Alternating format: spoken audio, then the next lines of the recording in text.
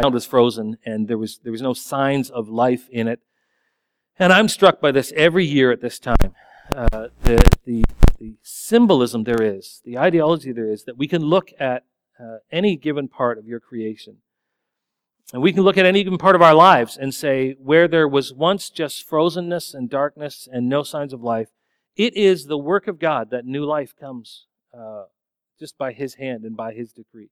And so I'm reminded, many of us are reminded this time of year, of the grace and the sovereignty of who you are, just to watch you bring life back out of the earth again. And I hope, God, that for many of us it reflects on the hope and the encouragement that we can draw in our own lives. Because some of us are in a winter season in our lives. Some of us are in that time and place where we feel like, I don't know what God can make of this. It feels dark, it feels cold, it feels empty. But you show us, year after year after year, season after season, time after time, you show us what you're capable of. So thank you for that reminder. I want to thank you as well for the fellowship we get to share when we come together. This is no small thing that we get to spend this time together. We get to be encouraged from one another, spend some time together, and enjoy one another's company. And we can do so knowing the confidence that you said where we would gather, your Spirit would be present with us. And that's an awesome thing.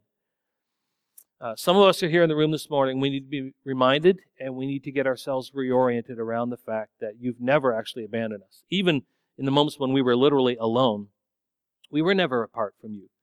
And so we come this morning in part to celebrate you and thank you for that. So for your faithfulness, for the presence of your Spirit, and for what you will accomplish as we look into your Word. We come into your Word not just to pick up words off a page, but we come into your Word expecting we get to see something of you. And that we'll leave this place not the same people that we were when we got here. Because any glimpse of God can't leave us the same as who we were. So we ask your blessing on that, Father. As we look into your Word, we ask your blessing that you would reveal something to it, of it to us. And we seek this all in Jesus' name. Amen. Welcome here this morning.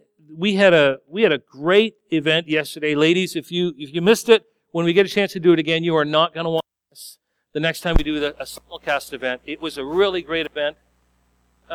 Somebody from the worship team tell me, do you know where the remote went? We're pointing. Oh, there we go. Excellent. Really great event. You had a chance to hear yesterday Priscilla Schreier preaching from John 15. And it was a fantastic day. So next time you see that come up, ladies, you don't want to miss that. That was a lot of fun and a really great event. Ethan and Jesse, could I have you guys come up here just for a second? Let's be real quick. This won't take long at all. I'm guessing they might know what this is about, but this is apart from the message. I just want to share a little story with you guys. So these two fine, upstanding young men, under the guidance, I believe, of our youth pastor. Would that be correct? It was not your idea. It was his idea. You're shifting the blame officially right now. On April 1st, April Fool's Day, they were here with Daryl. And I happened to be in my office, and these three came sauntering into my office, very casually, with a glass with some ice in it and a Coke. And just so that you know, he looks real innocent. He just kind of stood off the side looking at his phone like, I don't have anything to do with this. I think he had something to do with it. He looked just like that the whole time. You could just tell something was up. And so Daryl, opens the Coke, and they're, hey, Pastor Steve, how are you doing? And then pours the Coke for me and slides it over to me, and I'm like, okay, how you doing, guys? And we're chatting away, and a couple minutes later, I took a sip. Diet Dr. Pepper. Diet Dr. Pepper.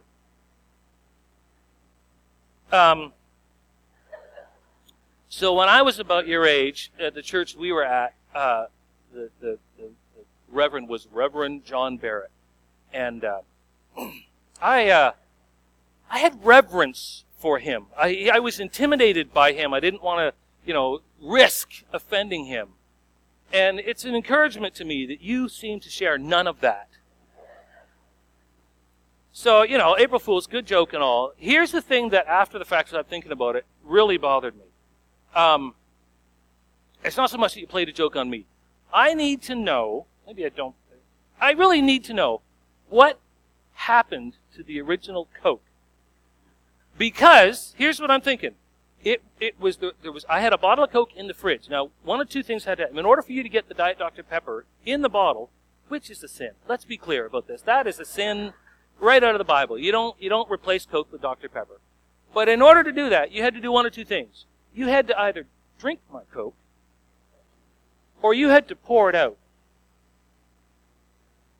Let's just have a moment of confession here and clear the air. Yeah, I'm clean all the way through. That's all good. Which is something none of you needed to know this morning. I just want you to know, guys, that actually there's only one thing I brought you up here to say, is that I am not the type of person who needs vengeance. I don't get revenge.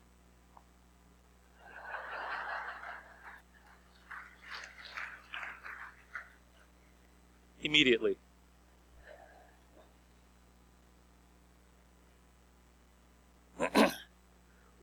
Wouldn't it be terrible if these poor young guys had to spend the rest of their lives walking around looking over their shoulder, wondering when the hammer's going to drop? The hammer's going to drop. I'm just telling you. I don't want to live like that. I don't think you want to live like that. But how often have you been part of a conversation, or how often have you yourself found yourself thinking of God in such a way that you're living your life looking over your shoulder, wondering when He's going to drop the hammer on you? All right? This fear that maybe there's a little bit of God, and man, if you read only the Old Testament God, if that's the only picture of God you get, you can form that view pretty quick. He's wiping out nations of people. He's writing out law that says, these sins cause death. And it's not hard for some people to come with that image of God. And for the last few weeks, with a couple of Sundays, with some other things going on in between, we've been talking about what is the gospel? What is the central core message to Scripture? Because let's say amen to this. It's not that, right? The central message to our Bible is not, God will get you. Like in the end, you do what you want, but God's going to get you. That's not the central message to all of Scripture. And so we asked a few weeks ago, what is this thing we call the gospel? And we recognize that inasmuch as the gospel is the whole reason the church exists, it's not as easy as we thought to just rhyme it off, right? I suggested to you a few weeks ago with our whiteboards up here that the gospel starts here, in the first few words of Scripture. Your Bible says, in the beginning, what's the next two words? God created. Elohim bara. Elohim, the plural form of the God of power. So this God who has more than one part to Him and has all the power available to Him, created, bara. He carved out, He made. That's where the Word of God starts, and I'm going to say this morning, that's where the gospel starts. The Word of God tells us, from the beginning, God created. It's the story of creation. And He has this wonderful creation that has a way of sustaining itself and replenishing itself and healing itself and restoring itself. In Genesis 1, it tells us all about the way He put it together, and there's this beautiful rhythm to it. There's this beautiful system to it. It talks about the Sabbath way of doing life. And in Romans 1, Paul repeats, and he talks about this creation, and he says, you can know something about the Creator by looking at His creation. You can pick up these intrinsic truths about the nature of God just by going for a walk in the woods. And when you see it and when you understand and when you recognize how creation works, you can get a sense of who God is. So that's the story that we're told in Genesis of this creation, this Elohim and what He does in creation. And then in the story of Exodus, as we move in, we find that what happens is the human being, you and I, enter the scene, and God says, in all of my creation, you somehow are the pinnacle of it. Nothing else in all of creation reflects me or teaches people about me more so than the human beings themselves. And yet all through the Old Testament we find these just stories of struggle and angst and death and all these kind of things. And the book of Exodus is a story where it really comes to a pinnacle. Moses basically comes and says, God says it's time for His chosen people to be free. And Pharaoh says, well, there's a problem with that because I'm God in this world. So whatever your God says, I get to be God here. And so the story of Exodus is this epic struggle of the greatest known human at the time. No one on the earth was higher in power and authority than Pharaoh, standing against God Himself. And we know, of course, how the story ended. Not only was Pharaoh destroyed, the entire nation of Egypt was wiped out as God brought his people out. And so we've seen that played out over and over and over through history. Look at some of what God, the state of mankind and man's kingdoms down through history. You think of all the times that a person or a group of people or a nation has tried to present themselves as the ultimate authority on this planet. And look at instead what God says through his scriptures. At the time that Nebuchadnezzar was king. And he says to Daniel, I've had this really weird dream, and I don't know what this dream means. And Daniel says, this is what your dream means. God gave you this dream so that the living may know that the Most High is sovereign over all the kingdoms of the earth. And he gives them to anyone he wishes. That phrase is repeated 4 times through Daniel 4 and 5. Over and over and over again. Why? Because Nebuchadnezzar and Belshazzar envisioned themselves as being no higher authority but me. And God says, Daniel says, no. The Most High is sovereign over all the kingdoms of men. And he can give them to whom he wishes, and he can take them away at any given moment. In fact, when Daniel was declaring the same thing to Belshazzar, he no sooner said it than it happened.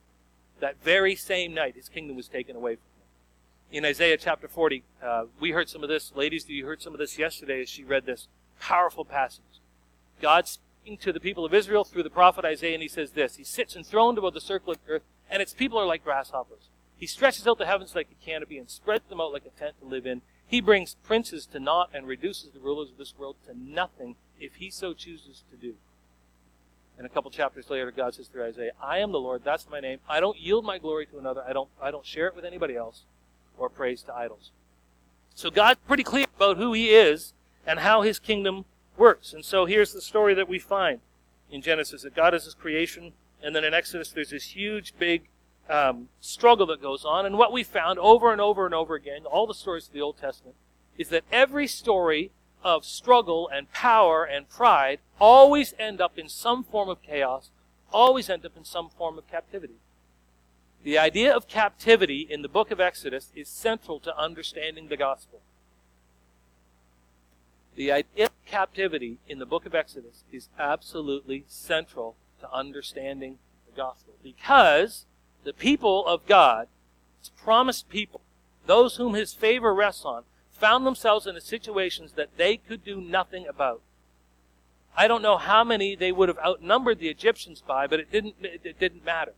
You were a slave, you were born a slave, you were 3rd, 4th, 5th generation a slave, you were not going to get out of slavery, there was nothing you could do about it. And so it's absolutely critical for us to understand the nature of captivity tells us it is only God that can bring freedom. It is only through the miraculous work of God that freedom came. So Moses comes to Pharaoh when he says, God says it's time for the people to go, and Pharaoh says, I say it's not. And plague after plague after plague that is systematically reducing Egypt down to nothing, wiping out their people, wiping out their crops, wiping out their riches. Everything, God's just taking them apart piece at a time. Now, in the Old Testament, they had a word for this freedom. When the people finally gathered up and left the land, there was a word that they assigned to it. When we did this whiteboarding a couple weeks ago, you remember what the word was that they would say, here's what happened, here's what God did, and he brought us what? You know what the word is? Salvation. That's the word they used. That was the word that was used to describe the miraculous act of God to take people out of captivity, give them an identity, give them a purpose, and give them freedom. That's the first time the word salvation is used in the Bible. What? Not the way we use the word salvation, right? We see salvation is, if you believe a certain thing and commit to certain things, you can have the hope of heaven someday. That's all true, but you need to know the first time that the word of God uses the word salvation, it talks about freedom from captivity. Now look at, this is where we have to start to understand the gospel. The very first base point of the gospel, one infinitely good God. Because if you don't start there, what does the rest of it matter? If we say the gospel, well, if you believe the gospel, you can be redeemed and have a relationship with God. Well, what God? What if the ancient cultures were right and there's actually multiple gods? Then reconciling with one of them doesn't really do a whole lot for me. What if modern thinking is right and you and I are God? Basically, there's no higher calling, no higher intellect, no higher purpose than mankind. Well, then reconciling to a God is just an ethereal, silly idea. So the gospel has to start with this. There's one God, and he's infinitely good. His creation reveals something about himself to us, and he's hoping, his love is that we would be reconciled to him. That's where the gospel has to start. It's not all good news from there, though. I mean, the start of the gospel is there's one God for all of creation, and he hopes to be redeemed. You can turn your Bibles to Romans and start. We're going to start in chapter 2. Because the next step in understanding the gospel is a little more difficult for us. We say the gospel is good news, and ultimately it is, but good news is only good in light of what? Something that's not so good. And you don't need salvation unless somehow you're in a bind that you can't do for yourself. If you can get yourself out of a certain situation, you don't need someone else to act on your behalf. You don't need salvation. You just work harder, dig deeper, do whatever you need to do, and get out of it, right? So there's no point to salvation unless you find yourself in a situation in which I can't fix this situation. Not unlike captivity. Let me remind you, we did this, I think, last year. We walked through the book of Romans. Let me give you a quick context for the book of Romans, because this is relevant for us in understanding this. Ancient Rome, the long-standing, the people with history, the people who were labeled, who identified themselves as people of God, is what people group? Go ahead, for it. The Jews, okay? So when you think Old Testament, first century people who say, we are the people of God, we've got history, we've got tradition, that's the Jews, that's them. First century Rome, I apologize, I forget the name of the emperor, but the emperor says, I've had it with the Jews. I'm tired of their traditions, I'm tired of their culture, I'm tired of the way it keeps interfering with the Roman Empire. You're out.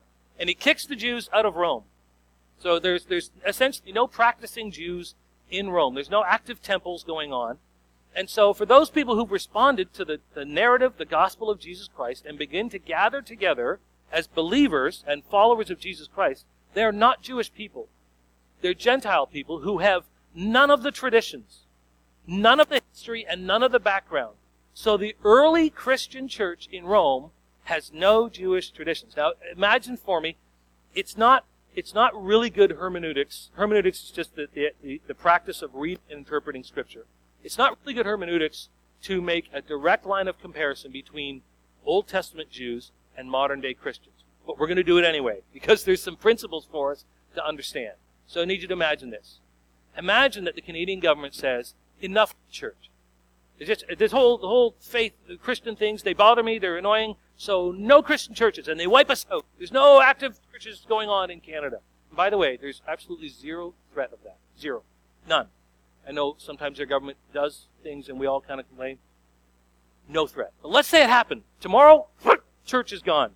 And, I mean, they come in with bulldozers, knock down the building. You can't even show up here next week. There's nothing here. And a whole bunch of new people start to embrace faith in Jesus Christ. And they know they can't do it like we used to do it, because we just got wiped out by the government. And so they start forming faith in Jesus Christ in ways, and they don't do any things that we do. They don't have worship teams, and they don't do offerings, and they don't do this, and they don't do that. Right? And you and I have been tossed. But this new group of people just start to dedicate themselves to the teachings of Jesus Christ. That's really the only thing that matters to them.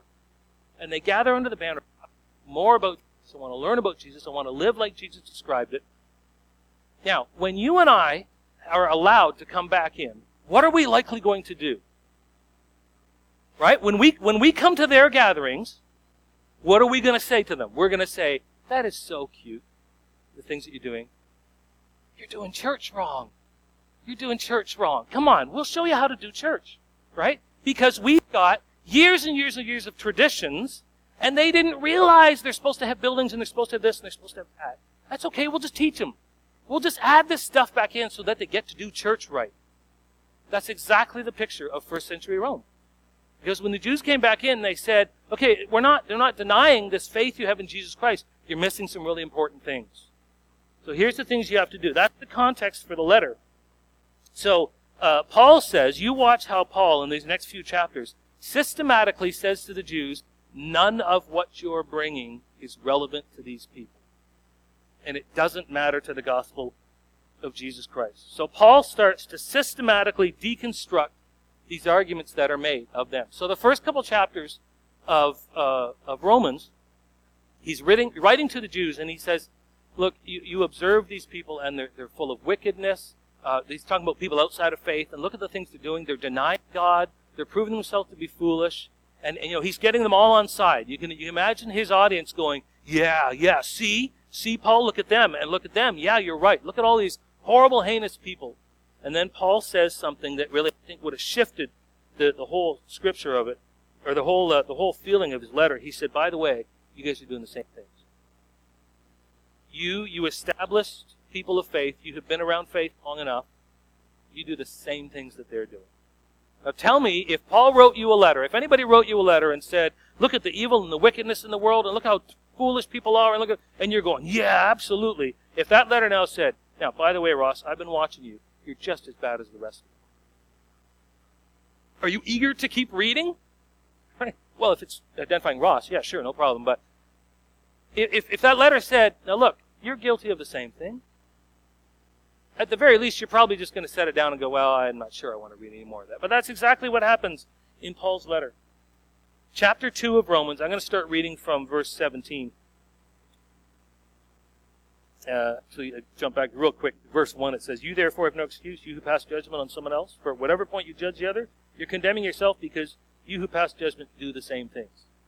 Right? That's literally his words. Now flip over to 17. Now here's where I'm gonna do something with this that this isn't really good hermeneutics, but I want you to stay with me here and practice this. Everywhere this passage says Jew, I'm going to insert the word you. Okay?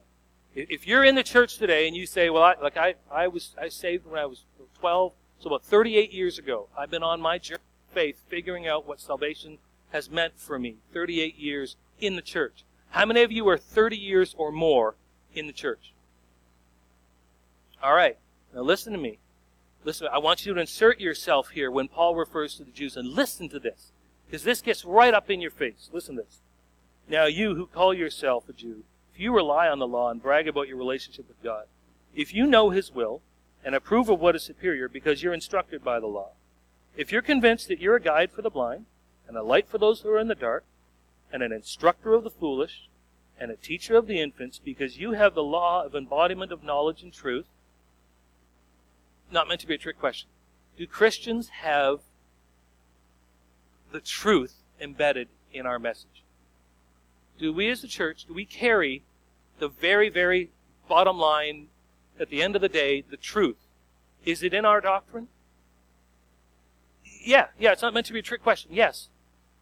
We carry with us, in our scriptures and in our understanding and our teaching, the very truth about all factors of life that you're ever going to encounter. The truth of it can be found in the Word of God.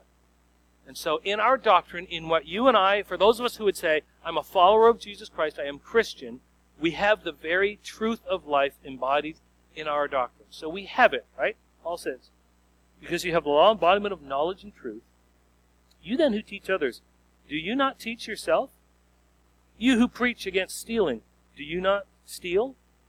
You who say that people should not commit adultery, do you not sometimes commit adultery? You who abhor idols, do you not rob the temple?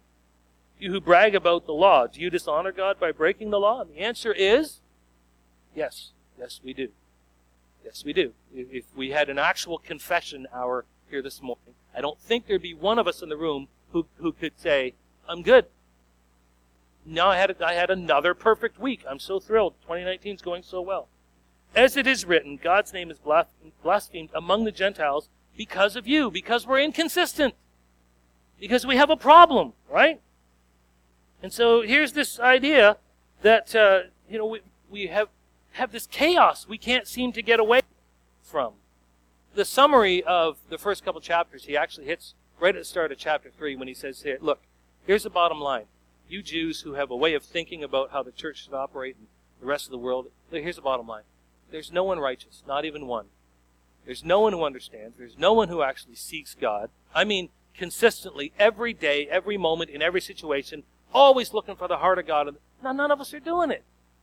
All have turned away. They've had to become worthless. There's no one who does good, not even one. The end. Let's pray and go home. Thank you, God, that that's not the end of the gospel. It's a critical part of the gospel that you can't avoid, we can't get around, we can't just somehow sugarcoat it and say it less than it is, but it's not the end of the gospel. But there's the problem right there. We start the gospel by saying there's one God who is infinitely good. His creation speaks to us about who He is, and He desires that all people be reconciled to Him. That's a good start. But here's the problem of the gospel. None of us are getting there. Not by our own merit, not by our own intention, not by changing our attitude, not by trying harder, digging deeper. We can't do it. We have a massive, massive problem. It's a tiny little word. It's a 3-letter word, sin, but it's a massive, massive problem. And Paul says, there is the problem of the gospel. But he goes on in the next few chapters of, next few verses of this, to tell us about what kind of hope is drawn from it. See, the second point of the gospel is that our most deeply rooted problem, that every other angst in your life is born out of, is that we are separated from God and we can't seem to resolve it. Sometimes when we as Christians want to describe the gospel to others, we start with John 3:16. God so loved the world, whoever believes in Him. Assuming that people will just agree with need salvation. But you say to somebody, you can be saved with faith in Jesus Christ, and a legitimate response is, what do I need to be saved? I'm fine, thank you. I've got a decent job, a relatively happy family, I've got money in the bank.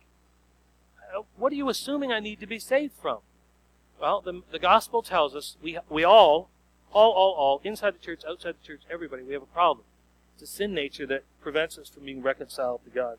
So later on in Romans, as Paul moves on, he starts to reveal some of the hope that we can have in this. And he talks about salvation. And he talks about having peace with God and accessing the grace of God and having the strength to stand in God. And it's just a really wonderful way that it's phrased. So move over to chapter 3 and listen to how he describes this, Romans chapter 3. This is basically the gospel as it's stated through the book of Romans. It's this in gospel. In Romans chapter 3, I'm going to read from verse 21. Having identified this problem that we all have, he says this, but now there's a righteousness from God, apart from the law, which has been made known, from which the law and the prophets testify. This righteousness from God comes, this is it, this is the pinnacle, what everybody's been waiting to hear, through faith in Jesus Christ to all whom believe. There is no difference, for all have sinned and fallen short of the glory of God, and are justified freely by His grace through the redemption that came by Jesus Christ. And the church said, amen to that. And the church actually meant to say it with a lot more emphasis than they did. Let me read this again, because this is the center. This is if you would draw the gospel out and there's an anchor point, this is it right here. Listen to this. There is no difference, for all have sinned and are justified freely by His grace. See, we recognize that. We say, I know Romans 3:21 said, all have sinned and fallen short of the glory of God. No. That's only half the verse.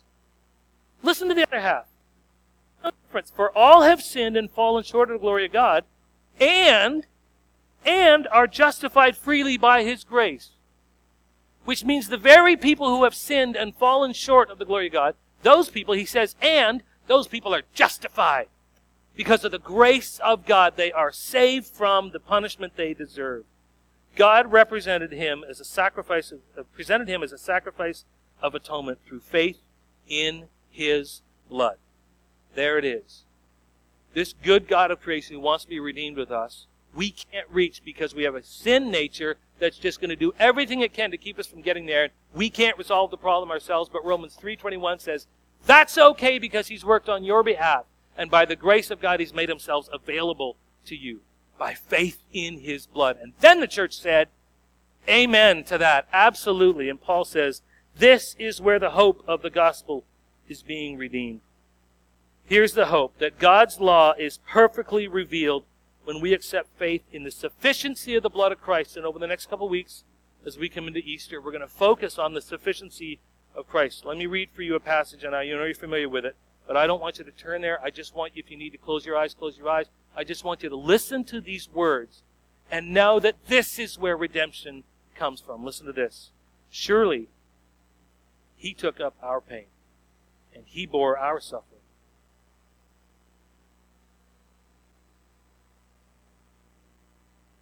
Yet we considered him punished by God, stricken by him and afflicted. But he was pierced for our transgressions, and he was crushed for our iniquities. The punishment that brought us peace was laid on him, and it's by his wounds that we are healed. We all like sheep have gone astray, and each one of us has turned our own way. The Lord has laid on him the iniquity of all of us. He was oppressed and afflicted, and he didn't open his mouth. He was led like a lamb to the slaughter, as a sheep before its shears in silence. He didn't open his mouth. By oppression and judgment he was taken away.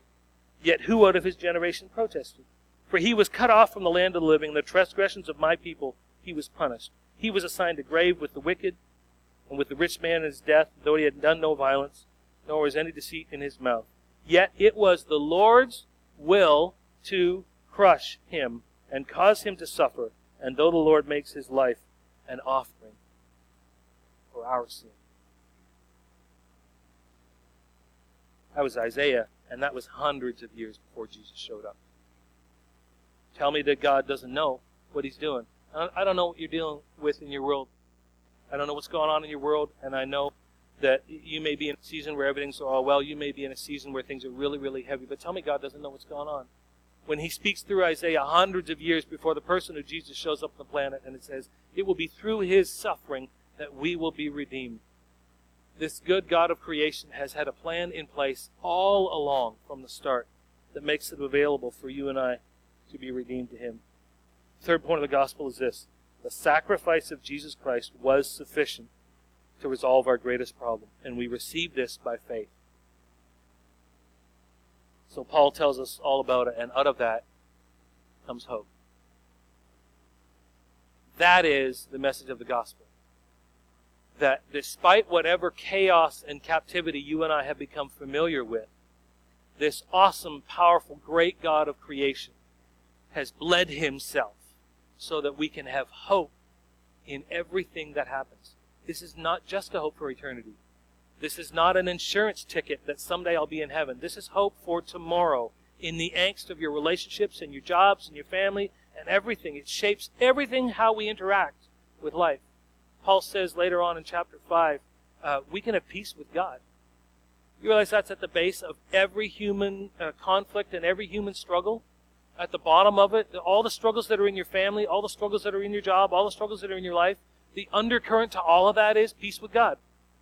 Because if I have peace with my Creator, other things will start to come in line. But if I can't have no peace with God, the rest of it is just to stay in chaos. And Paul says, as a result of this gospel, we can have peace with God. That's a huge statement. It's only 3 words, but it's a huge statement. We can have peace with God. And then he says in chapter 8, the first verse of chapter 8, this is what's great. Now, for those of us who are of faith in this gospel, there's no condemnation. There is no condemnation. Now, I'm not going to point you out. Let me start with myself. I know myself well enough to know.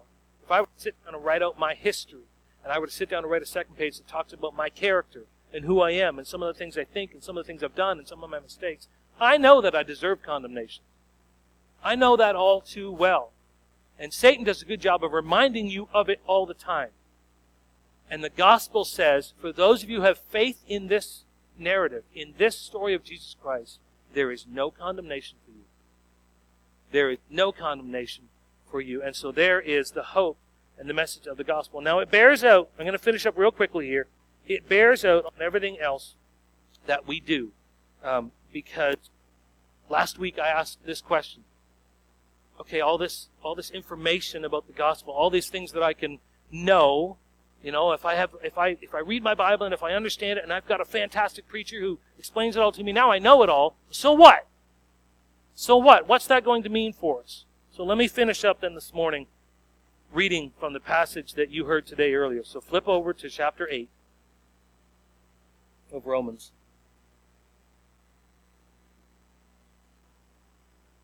So in the first few chapters of his letter to the Romans, Paul describes the gospel. What exactly is the truth? The truth is, all have fallen short of the glory of God, and all are justified by God, received by God. In chapter 6, he says, look, the wages of sin is death, but the gift of God is eternal life.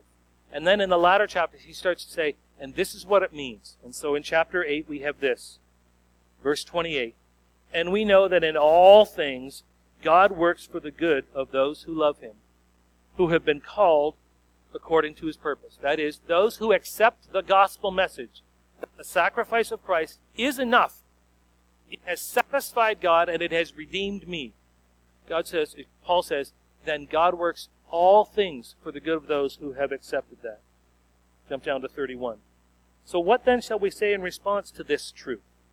Well, if God is for us, then who's going to be against us? If God is for you, and listen, here's the message of the gospel. Unlike where we started this morning, what if God's out to get you? The heart of the gospel is this: God is for you. He's for you. He wants to lift you up. He wants to celebrate you. He wants you to bring the best in life for you. That's the celebration of the gospel. This God who has all the power and all the sovereignty and all the authority, who can do whatever he wants, he is on side for you. If God is for us, then what in this world is going to take me down? And the answer is nothing. Nothing takes us down on the hope we have in Christ. So he goes on to say, verse 37, nope. In all these things, having mentioned all these things that could be hard and just struggling, in all these things we are more than conquerors through him who loved us. For I am convinced that neither death, nor life, nor angels, nor demons, nor the present, nor the future, nor any powers, neither height nor depth, nor read the next sentence with me, nor anything else in all creation. There is nothing in all of creation that can take from you the love of God. Nothing will be able to separate us from the love of God that is in Christ Jesus our Lord. So let me finish with this. I mentioned to you that I had the opportunity, because of God's calling on my life, I've had the opportunity many times to sit with people when they're at that point in their life. That is, maybe there's no tomorrow. And I've heard people say, who have been in the church for 40, 50 years, who have heard the gospel, who have heard the message of the gospel, who have heard the implications of the gospel, say, when it really comes down to it, I hope I've been good enough. And so I want to share with you this morning, as your pastor, a word of clarity and encouragement. I guarantee you, 100%, without question, you have not been. Not one. There is not a single one of us, not Mother Teresa herself, has been good enough to satisfy God. That is not our access point to his glory. Now that's not to say to you, you can go and do whatever you want. I'm telling you, we don't earn it. We don't educate ourselves into heaven. We don't behave ourselves into heaven. We don't get there by our behavior. We get there by the good grace of God. We get there because God sent Christ to be crushed on our behalf. And my faith, it is not perfectly enacted every day. My attitude some days just flat out sucks. That's the theological term. But my faith is born on the fact that what happened with Jesus Christ was enough on my behalf. And that's the gospel. So I want to end this morning. You're going to see, throw it up on the screen first, the reading that we just looked at. You'll see that's Paul's words from Romans. I am convinced of it. I'm convinced of it. And I'm convinced of it as much on my good days as I am on my bad days. I'm convinced of it when there's money in the bank and when there's no money to pay the bills. I'm convinced of it when my health is good. I'm convinced of it when my health is failing. I'm convinced of it when our family celebrates. I'm convinced of it when our family's in chaos. I'm convinced of it no matter what my circumstances are, that there is nothing in creation that can take from me the surety that I have in the gospel of Jesus Christ. So we're going to finish this morning with this.